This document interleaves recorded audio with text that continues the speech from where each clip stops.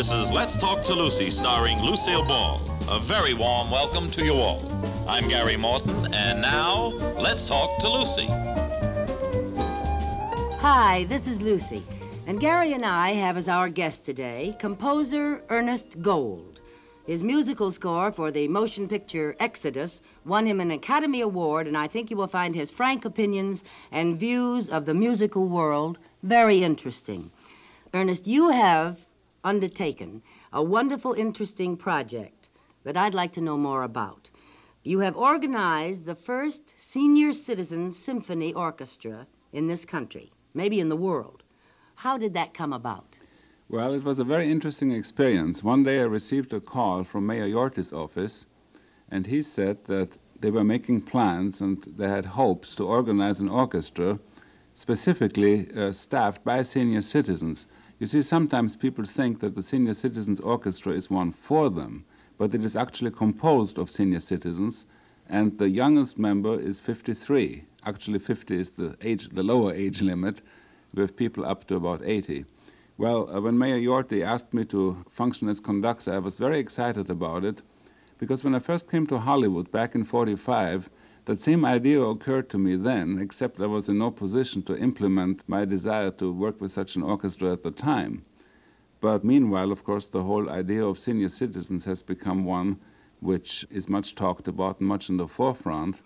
And as a consequence, we managed to get ourselves organized very quickly, and we're rehearsing every Friday. I think it's just wonderful, and that's one of the things that I heard about you, Mr. Gold. I just thought it was the most exciting thing I'd heard in some time. I know that all of the experience you've had throughout the years has contributed to being able to do this. Has most of your experience been here in this town? Well, I would say most of it has. As a matter of fact, a good deal of my musical education even took place right here. I've been in Hollywood now since 1945, and most people don't realize it because I spent the first 13 or 14 years what I like to call rehearsing. I was doing Don't we all? Well, it's a good thing. I think that good preparation and not being too much in a hurry to become too successful too fast pays off in the end, because you know what you're doing when you get the chance. Yes, that's and, so true. Gradually, I started doing other things too, in addition to doing my picture scores, and I did quite a bit of conducting for a long time, and that all, of course, comes in very handy now with the Senior Citizens Orchestra. Yes, I'm going to ask you a lot of questions about all phases of your business, but first let's get back to the senior citizens. Sure. And I'm so happy that Mayor Yorty requested this. First of all, I think it's a marvelous idea. Is it being carried out throughout the country, do you know? I have no idea. I understand that this is the first Senior Citizen Symphony Orchestra. There are some other groups in different parts of the country, various parts, but they are not of symphonic orientation. Mm-hmm. But where does this emanate from?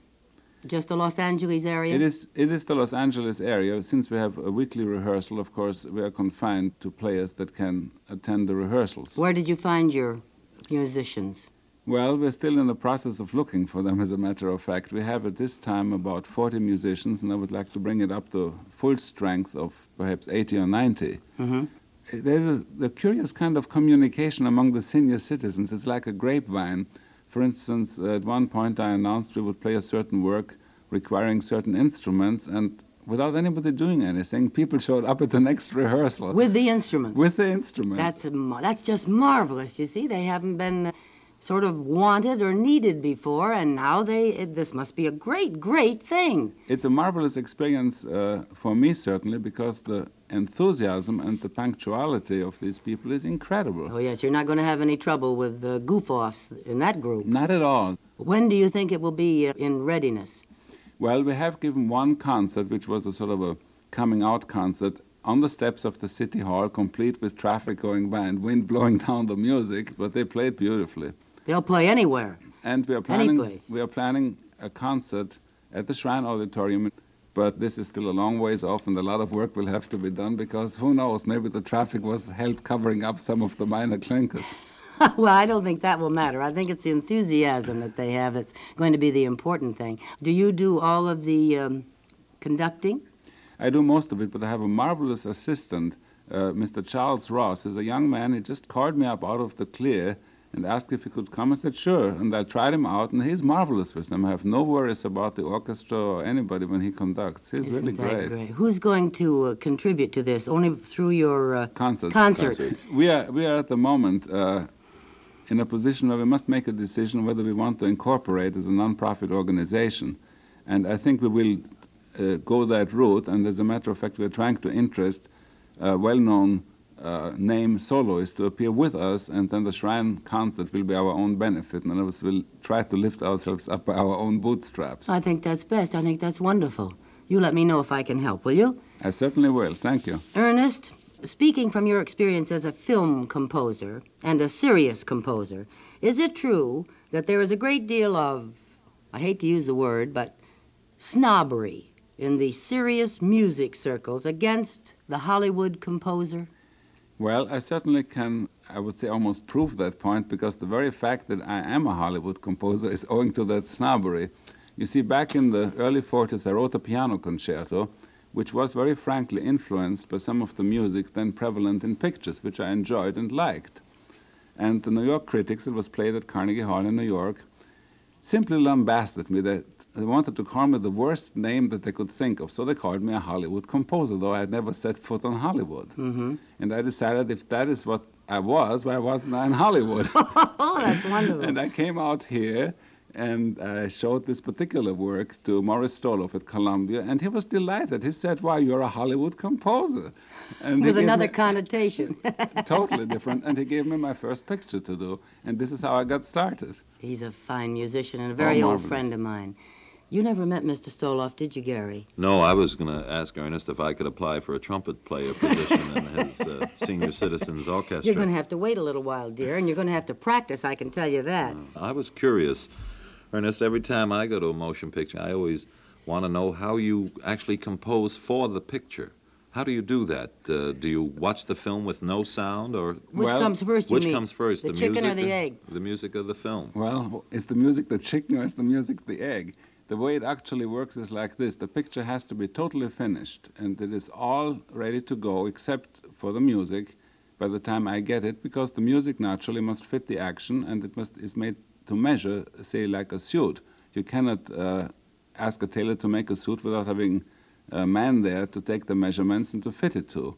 And similarly, the music for a picture is written to the finished picture so that everything may fit. Mm-hmm. So the music is the very last thing that is added to the picture before the final print is made. Do you conduct the orchestra while the picture is being shown, let's say, in the recording studio? Oh, yes. The picture is projected as you conduct the orchestra, because that is the only way you can really tell if everything fits the way it should be. And see, then you can immediately project the picture a second time and play the recording along with it and check that everything works out, because some minor things sometimes you cannot anticipate. For instance, there may be a particularly loud note just under an important line of dialogue and disturbs it. And the only way you can check it is to then turn into a movie audience, as it were, for that particular scene, and look at the scene with the music and see whether it's all right or whether some change needs to be made. This is so interesting to me, because I don't think millions of people are aware of how great a part music plays in their emotions while they are looking at something. I don't think they're aware, and they shouldn't be. It's quite true. They're really not aware of what a great part it plays. Ernest, I see that our time has run out for today, but I got dozens of other questions I want to ask you. It's so interesting.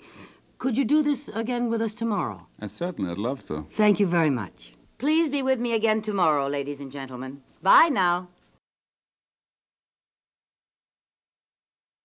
Hi, this is Lucy. Yesterday, my guest was Academy Award-winning composer, Mr. Ernest Gold. Time ran out before we had concluded our talk, so I invited Mr. Gold to be my guest again today. And thank you for coming by again today, hello Ernest. Again. Hello again. Now, we've got a lot of other things we want to ask. Yesterday, we were talking about which comes first, the chicken or the egg, the film or the music, and you were telling us how they do the film first, usually, in the kind of work you're doing right now, and then you apply the music to it. Was this true in Exodus?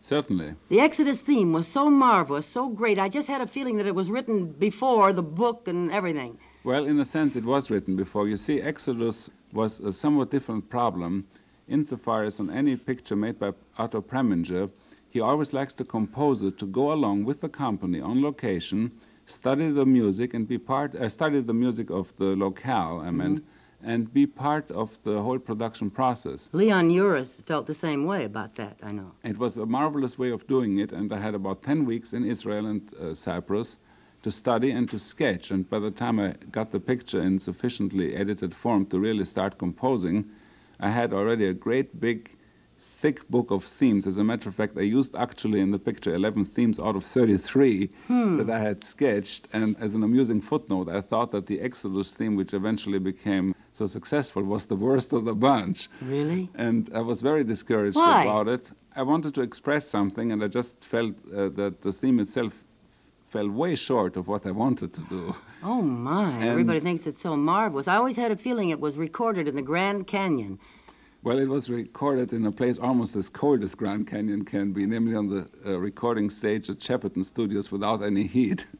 Oh, I think in that London. helped. You know, But the main title for which the theme was actually written wasn't ready, and this was one of the great exceptions where I had to fly blind. I had to write a theme guessing at the length of the title, and the title was afterward made to fit the picture, but this was purely because of mechanical difficulties in not being able to get the title done in time. And of course, I wrote the score before I ever wrote the title music. You did the whole thing yourself. Excuse me, Gary. I've heard so many variations of Exodus, from the Johnny Coltrane and a jazz version to what amazed me is the incongruity how a popular singer wrote the lyrics to it, and that was Pat Boone. That's right. Did you get with Pat Boone to write, or did he just call you and say, I have lyrics I think would be good for Exodus? I did get a phone call, but not from Pat Boone. I got a phone call from a friend who said, do you realize that there is a lyric for it? I just heard it on the air. And I was totally unaware of the whole thing until the song was actually on the air. Well, I think it worked out beautifully, though, because I do think the lyrics are great for your score of Exodus. I didn't Really, know about Ernest. Pat Boone. That's a whole other story. I'm amazed to find that out myself. I didn't realize that he wrote lyrics at all. What are some of the other motion pictures that you've written music for, Ernest? Well, going backwards, the last one I did was It's a Mad, Mad, Mad, Mad World. Oh, did you do that? Yes. That was probably the most difficult job I ever undertook. Why? Oh, it was full of notes and full of fury and sound at all times. There was just no let up. And other scores I've done was On the Beach and Inherit the Wind. And, of course, the next one I'm going to do is Ship of Fools for Stanley Kramer. Oh, that's You great. certainly get the big, long jobs, don't you? I do, I'm afraid. And he's very happy about it. You can tell the way he smiles. Yes, of What course. instrument do you play, Ernest? Well, if I'm serious about it, I should say the orchestra. If I'm facetious about it, I should also say the orchestra. I'm a lousy pianist. I can play just well enough for my own purposes and to demonstrate my music, but I couldn't play professionally. And so I compose and conduct. It's amazing, isn't it? At what age did you start? On what instrument? Well, I first started on the violin when I was about 6, and I couldn't stand my own scratching, so I had to give it up. And then I started when I was about 8 on the piano, but being rather a lazy hound, I suppose, I didn't do much practicing, and so I had to become a composer. Is that all just the violin and the piano? That's right. Anyone else in your family musically minded? Well, my father is a very fine violinist and composer, but strictly on an amateur level. He never practiced it professionally. And both my grandparents were trained pianists and composers, again, as amateurs. But it sort of come down on my head from both sides, and I was the black sheep to become professional. But they did contribute a lot Oh, to very your... much so. It was a great influence on me when I was a child, naturally. Yes. Their applying themselves the way they did gave you the incentive and taught you how. And they took a great interest in what I did. I would show them my compositions, and they would play some of my things and make suggestions. So it was a family activity almost. Oh, isn't that marvelous? Are you married? Yes, I'm married. Do you have any children? I have 3 children. What ages? My oldest boy has just become a teenager. His name is Andy. He's 13. Then I have a daughter who's 11. Her name is Martha, and she has gotten me interested in horseback riding, of all things, at this stage. And then we have a little one. Her name is Melanie, and she's just 2. Do you think that any of them will be in the musical world at all? I don't think so. Andy is very musical and is very interested, and he plays the drums and he plays the piano, does a little composing, but he wants to be an actor. That's the Well, one that's thing. this year or this week. No, That'll this, change. this has gone on now for several years, and when he comes in the recording stage, he's much more interested in the script changes that have been made and in the reading of lines than what I do with the orchestra. Sounds like our son. Yeah, doesn't it? Yeah, he's the oldest, right? He's the oldest. We have a daughter, 13, and a boy, almost 12. He plays the drums. He doesn't know anything about composing, but I think I'll bet you that it changes in the next few years. I'll bet you that he respects what you're doing after a couple of more years. Well, I must confess that he told me he thought I was a square. Yes, Well, they that's- all think we're square. That's because of, does he cut his hair? I just say that because our little boy has How hair. did you know? Oh, How is did it you going know? through the same thing? He is Ringo, the real Ringo. Ringo. Yeah. And how? I took my little boy to a barber a few weeks ago, little Desi, and I said, now this is not a regular barber that cuts hair. He'll make a hairstyle that'll always look that you can be Ringo if you want one time, and you can have it nice for school so the teacher doesn't say you go home. Yes. And the barber got through and tears came down his eye. It was like his first haircut, and he's going to be 12 years old. He said, well, he's pretty good for you, but not what I wanted. Look how short it is, and it went past his eyes. He wanted it down further. So now that's been 5.5 weeks, and I said, how about a haircut? It's getting a little ridiculous. He says, I'll work it out. I'll let you know when I'm ready for a haircut. That's what happens with all of them. You're lucky. At least your boys talks to you. Mine won't even consider discussing it. Well, I don't think ours would either if the school hadn't put their foot down. One of the fathers at the school said, you'll not even serve Mass, you won't do this until you get your hair cut. Ernest, what are the opportunities for any young American who aspires to becoming a serious composer or conductor? What are the opportunities? Well, the opportunities strictly as a serious composer or symphonic conductor are very small. Now, for instance, if you have a symphony, you're perhaps getting a $50 performance fee for each performance, and if you can roll up 4 major performances of a modern symphony in 1 year, this is a phenomenal success. Yet it's liable to cost you $1,000 or more even to get the music ready, so it can be performed in the first place. This is very discouraging. What do we do about a thing like this? I wish I knew. All I can say is, in practice, what happens is that composers are forced to either make a living by teaching or by writing books or selling insurance. You know, this is why we encourage our children to have their little, what you call them, groups, Musical. combos, Yes. you know, Combos, even though groups, they're trios. sliding around with their silly rock and roll and all that, but at least it keeps their interest in music up, and perhaps the picture will change one of these days so that they can make a living. Not that we want our children particularly to be musicians at the moment, but to keep their interest in music, we've got to make it fun for them, haven't we? Of course. Ernest, our time is up again today. Will you come back? I still have some questions I want to ask you. Certainly, I'll be glad to. Thank you so much. I've been talking to Mr. Ernest Gold, a very wonderful composer, an Academy Award winner, got an Academy Award for Exodus. I hope you have enjoyed our little talk today. And I hope you'll be with us again on Monday. Bye. Hi, this is Lucy. Our guest again today is Academy Award-winning composer, Mr. Ernest Gold. Thank you very much for coming by again today, Ernest. Friday, we were talking about the difficulty of making a living as a composer and how young people today really don't have a great incentive for getting into the serious music world. But the very fact that there are so many young people's symphonies all over the country and a growing interest in serious music leads me to believe that perhaps things aren't quite as bad as we think. And of course, your work in starting a senior citizens orchestra seems to indicate that this interest is blossoming on all fronts. Your Academy Award for Exodus and your nominations for On the Beach and Mad, Mad, Mad, Mad World, these certainly are all great incentives for a lot of people to try to get a job in serious music. Now, when you work in a studio, you must have lots and lots of neophytes come and say, how do I get to work with you, Mr. Gold? How do I get a job? What do you do about people like that? How do you even train 1 out of 1,000? Well, it's a very difficult subject to discuss briefly. People do ask me quite often, how do I start? How do I become a picture composer, television composer?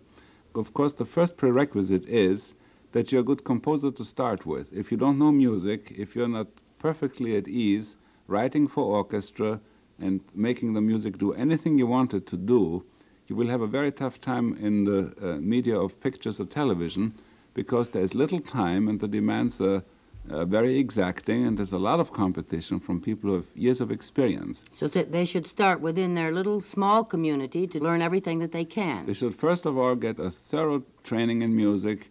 They should certainly know all there is to know about composition and preferably about conducting. They must know orchestration, they must know harmony, they must be thoroughly schooled and well-trained musicians. And it doesn't matter if it's in the pop field. It doesn't matter what field it is, as long as they really know the particular field that interests them the most. Is it better if they play? It is a help because, for instance, one friend of mine who has become a very fine motion picture composer, Jerry Fried, made a living when he first came here and waited for a break by playing the oboe in the orchestra and doing very beautifully and very fine. And so he could observe what other composers and conductors did right from the orchestra, from the inside, as it were, which is marvelous training. Well, many people get started by first becoming assistants to composers, because it happens to all of us that we are composing under great pressure and suddenly we find we have 5 days left in which to do 8 days' work. So we ask somebody perhaps to help us with the orchestration or to even write a little music cue here or there for us if we tell them more or less the way it should be done. That way they acquire the routine and experience and they become known in the music circles and to the musical directors or directors and producers. And sooner or later, probably somebody breaks a leg and they get to go on. Ernest, I was curious about one thing. You basically go for the theme of the motion picture. Is this right? There is basically the theme. Now, are there two fields of composing for motion pictures, such as completely background music, and is there another field where it's composing the theme? Well, I would say that actually it is not that pat, it is not that cut and dried. I think that there are some scores which I like to call thematic scores. In other words, I would say a score like that for Mondo Cane, or for that matter that of Exodus, essentially revolves around a theme. You write a theme which is going to be recognizable and which will have a strong musical physiognomy which people can remember, and then the score will be more or less consisting of various versions of that theme bent to the particular need of each scene. Mm-hmm. But there are other kinds of scores. There are, for instance, scores which are called color and texture, where there is no theme that you can whistle going out or which can be recorded commercially or sung with lyrics. But it's a score where you create moods by different sounds of the orchestra. Ernest, do you write with the idea in mind, as I understand some composers do, hoping that the public will whistle the theme and it will perhaps become a hit song? My feeling is that whatever is right for the picture is the type of score that ought to be written. In some instances, if it is a thematic score, naturally I like to write a theme which will have a life of its own away from the picture. If I feel that the picture is better served by a score of a different character, for instance, a jazz score or what I call a textures and sounds score, then I deliberately avoid the theme approach and probably make the producer angry who hopes for a good hook to hang his exploitation on. But I always make it very clear in the beginning the way I feel so that there's no disappointment then.